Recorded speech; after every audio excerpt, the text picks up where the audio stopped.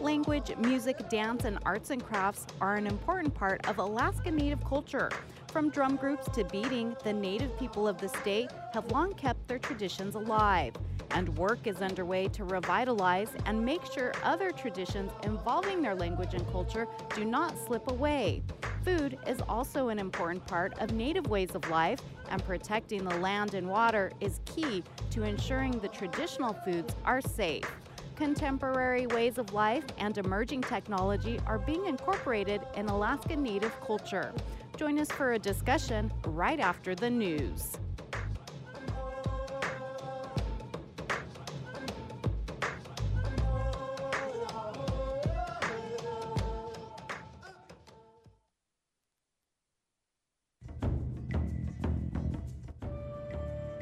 From the 2017 Alaska Federation of Natives Convention in Anchorage, I'm Christine Trudeau.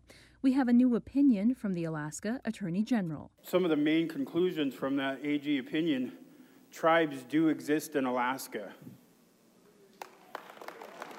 That's the chairman of the Governor's Tribal Advisory Commission, Richard Peterson, Friday morning, telling the Alaska Federation of Natives that a long-sought goal of getting the state government to recognize tribes has been reached, at least according to the opinion that day from Attorney General Jonna Lindemuth. It's the latest in a succession of actions by the Walker administration on tribal issues. Peterson said the Child Protection Agreement signed with tribes Thursday could be just the first of many partnerships in which tribes take over state services. Governor Bill Walker was once again on the AFN stage, and this time it was accompanied by the Legislative Bush Caucus and the State House Majority.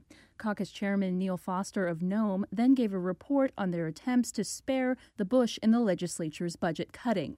Particularly, the caucus drew battle lines opposing an effort to close about 60 village schools with fewer than 25 students. So we stand ready to defend the educational opportunities of all our youth, from the largest to the smallest schools. The subject of climate change came to the surface Friday afternoon when the president of the Newtok Village Council, Paul Charles, spoke. He urged delegates to support two separate resolutions that might help the village in its push for funding to move from the eroding shoreline of Newtok to the sloping hillside at Muktugavik. One resolution asks Congress to take 2% of the annual funds dedicated to the Native American Housing Assistance and Self-Determination Act and use the money for a program to create, quote, affordable housing for communities experiencing natural emergencies that do not qualify for the Stafford Act, as villages experiencing slow-moving disasters like Newtok may not. And a second resolution calls on the president to dedicate some of the money saved by pulling out of the Paris Accord and put it to work to assist Native American communities threatened by erosion, storms, flooding, and permafrost melt. A panel discussion on climate change followed. Among the panelists was Shoshone-Bannock independent journalist Mark Trahant, who pointed to an indigenous history going back through thousands of years of change that can and should be looked at as an asset for all. One areas to really think through is the opportunity for young people to see this as an opportunity for the future. And the types of jobs being created around the climate, the types of jobs being created about food security are really important and great opportunities for young people now to say, I'm going to do that in the future. The election of Anna Hoffman to another term as AFN co-chair was made official Friday by unanimous consent. Hoffman spoke briefly, urging the AFN delegates to stay engaged. While we continue to break ground in tribal self-governance, achieve corporate dominance, and fulfill our cultural independence. And Federation President Julie Kitka's report was full of scenarios for the future. AFN has been courting the military and expects to be a partner in billions of federal defense and emergency preparedness spending. And in the midst of our homeland, we're in the midst of a military buildup, the likes of which we have not seen in years. This is all in response to new challenges in the world. Alaska Natives need to continue to be active partners in the defense of our land and our country. Kitka said the military has agreed to participate in an AFN conference early next year with the military on the issues of food security and emergency preparedness. And the convention featured a panel on the top military brass in the state. On Saturday, AFN delegates will debate and vote on resolutions and hear a follow-up report to the 2016 convention resolutions from AFN Vice President Ben Malott. U.S. Representative Don Young, U.S. Senator Dan Sullivan, and U.S. Senator Lisa Murkowski will speak. A panel on leadership perspectives will also be held. An executive director of the National Congress of American Indians, Jackie Patia, will give closing remarks. From Anchorage, Alaska, I'm Christine Trudeau. The AFN newscast produced by Koahnic Broadcast Corporation and Native Voice One. Funding support from South Central Foundation, Arctic Slope Regional Corporation, Centers for Medicare and Medicaid, Shalisto Corporation, ConocoPhillips, ExxonMobil, Manalik Association, and the Rasmussen Foundation. This is a production of KNBA, Koahnic Broadcast Corporation, and Native Voice One, the Native American radio service. Welcome to Alaska's Native Voice. I'm your host, Antonia Gonzalez.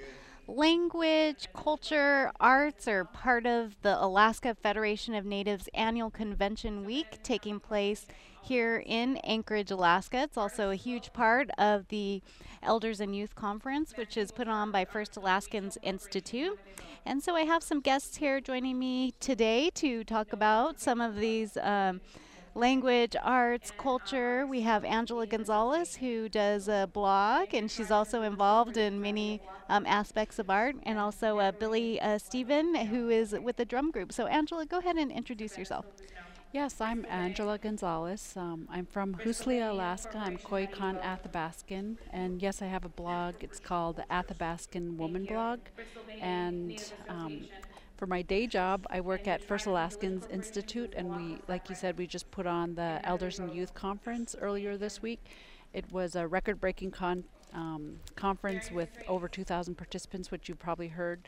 But yeah, I really enjoy seeing the language, arts, and culture revitalization in a lot of different, this whole week. And Billy, please introduce yourself. Yep. Okay, let's get your... Okay, there you go. Go ahead, introduce yourself. You can hear me now? Yep, All there right, you go. Thanks, great. Yes, hello, my name is Billy Steffen. I was born and raised here in Anchorage, Alaska. I am half Aleut, quarter Athabaskan, and quarter Ho-Chunk from Wisconsin.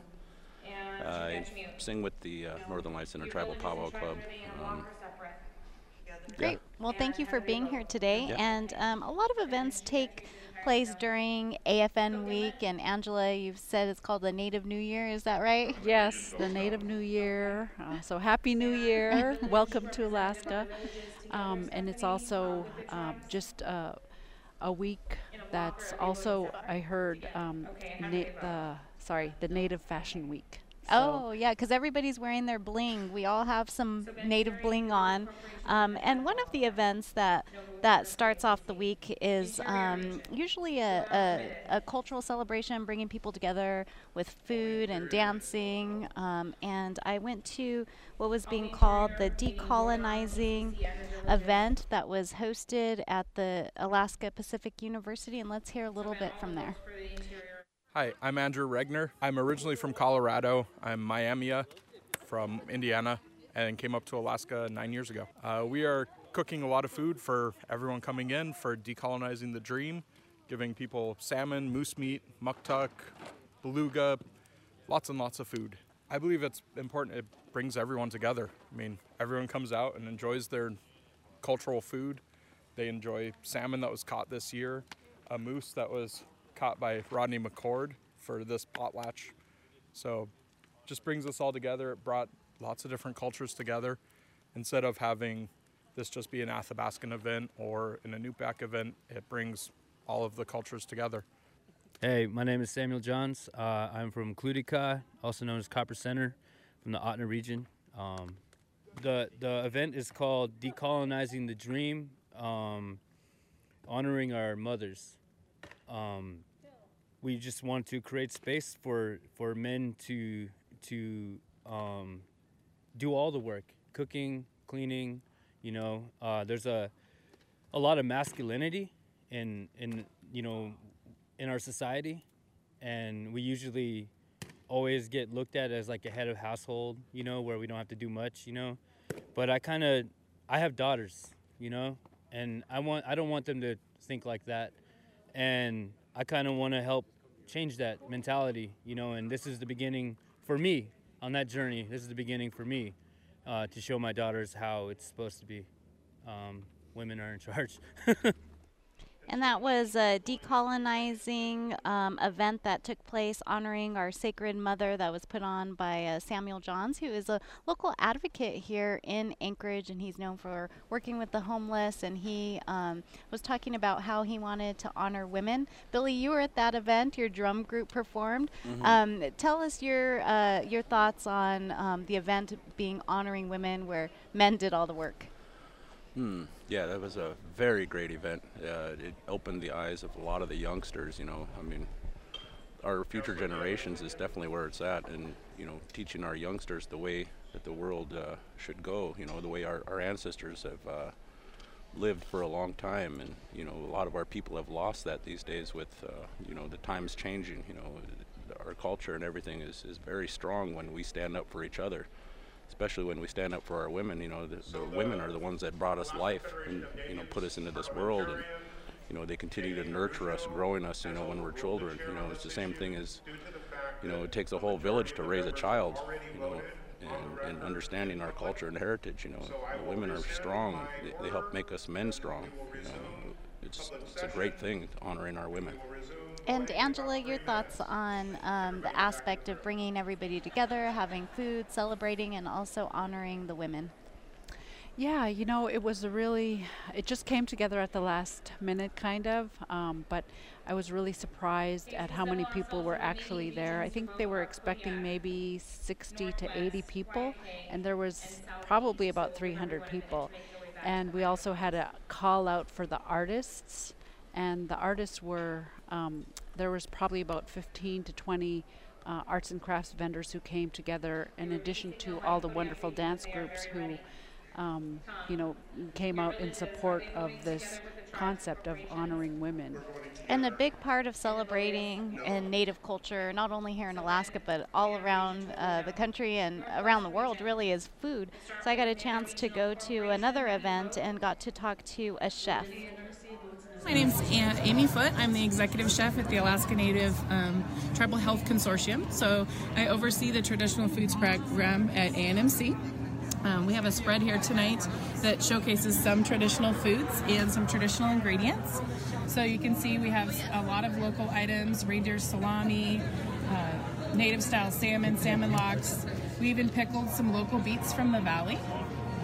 We have a donation program for our patients at the Alaska Native Medical Center, where we can take your harvested items, whether it's moose or caribou, even seal, as long as it's not processed, and we serve those to our patients to provide healing, provide traditional foods, and it's a really great program. You can contact me at the hospital or Native Food for Life. So a lot of folks are looking for more of a rural food. They are looking for things they grew up on.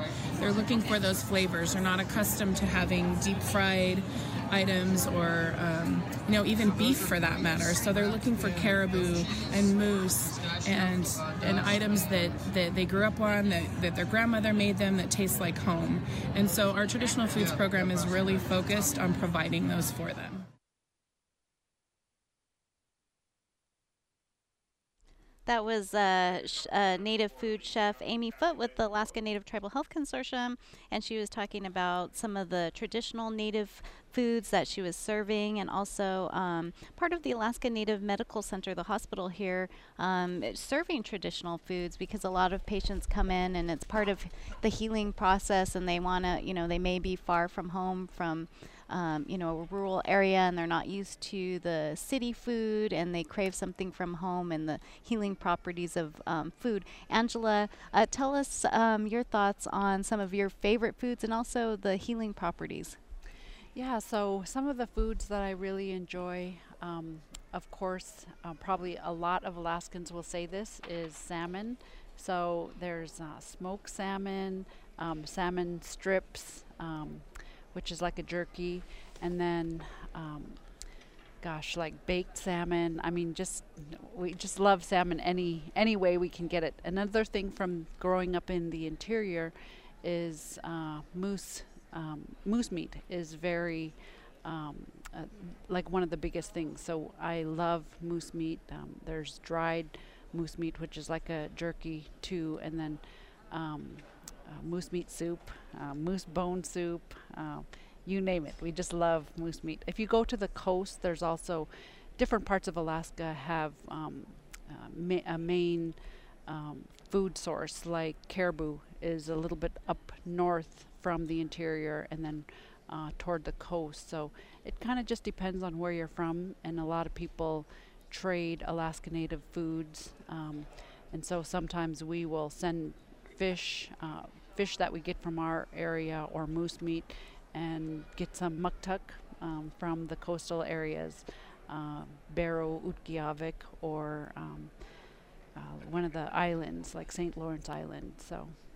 And it's making us hungry, right? Sitting here during the lunch hour show. Billy, your thoughts on Native foods? Oh man, I don't even know where to begin. You know, being from different villages. You know, my father is from Chiniga Bay. You know, the tidal wave kind of wiped that out in the '60s. But you know, I grew up with, you know, both grandparents on both sides. So you know, I had the advantages of, you know, I mean. In my mother's village, it's mostly moose meat and fish, you know, and moose meat is great, you know. How can you run out of things to cook with moose meat? It's mostly rice and gravy at my house. You know, and then the fish, you know, there's so many, it's so good, you know, there's different kinds of fish, you know, there's halibut and there's salmon, you know, there's so many different kinds of salmon, you know. Growing up as a child in the village, I mean, that's pretty much all you ate was salmon, you know. My father's village, you know, there's also the seal. You know, seal is very good. You know, seal oil, and you know, we eat beluga, and you know, it's just so many advantages for our health. You know, our ancestors grew up on these foods for so long.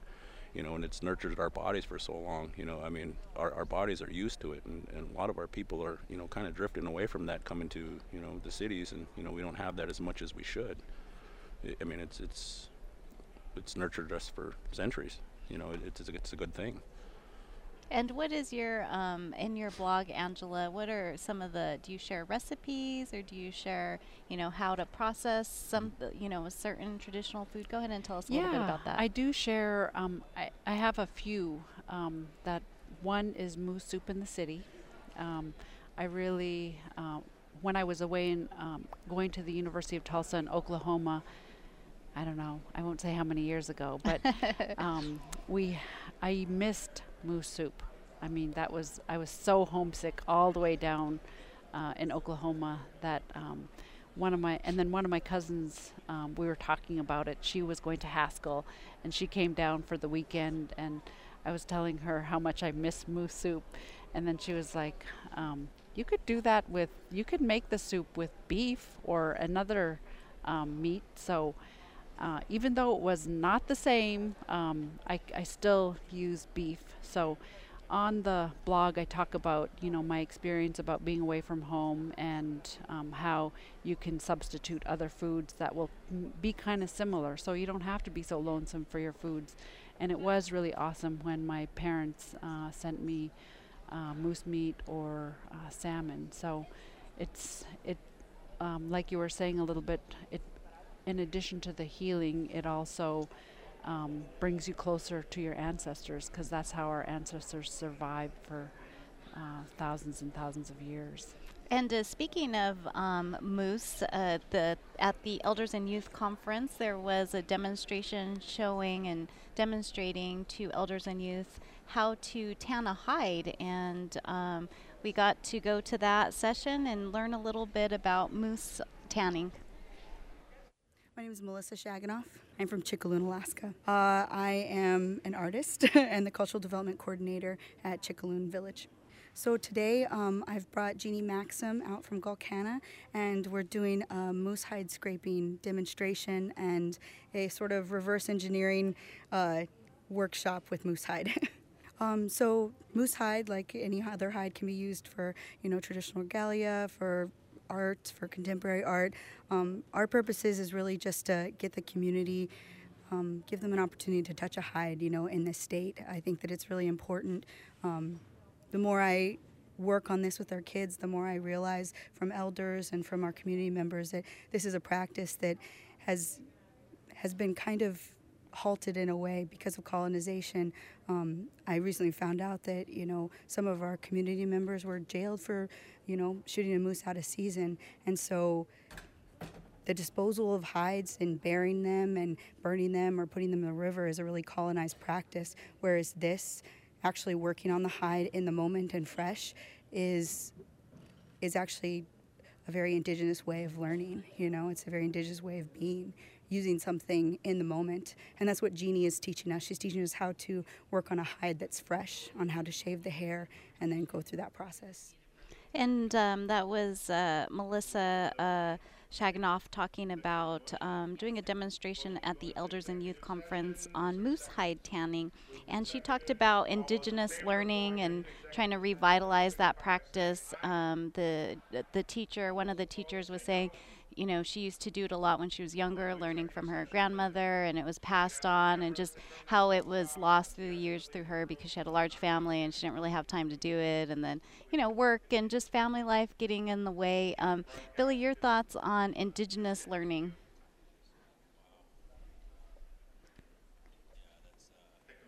Go ahead. Sorry about that. Yeah, indigenous learning, that's it's a important thing for all of us. I mean, our ancestors lived off this land for a long time, and a lot of these animals, provided us with clothing and, so many different things to help us, survive the environment. Us learning how to make clothing is something in our culture that we truly need. Okay, well, we are going to have to leave it there for this afternoon. We are broadcasting live at the AFN, Alaska Federation of Natives annual convention in Anchorage, Alaska, and right now the AFN leadership is going into executive session. So you're listening to KNBA. I'm your host, Antonia Gonzalez. Thanks for joining us.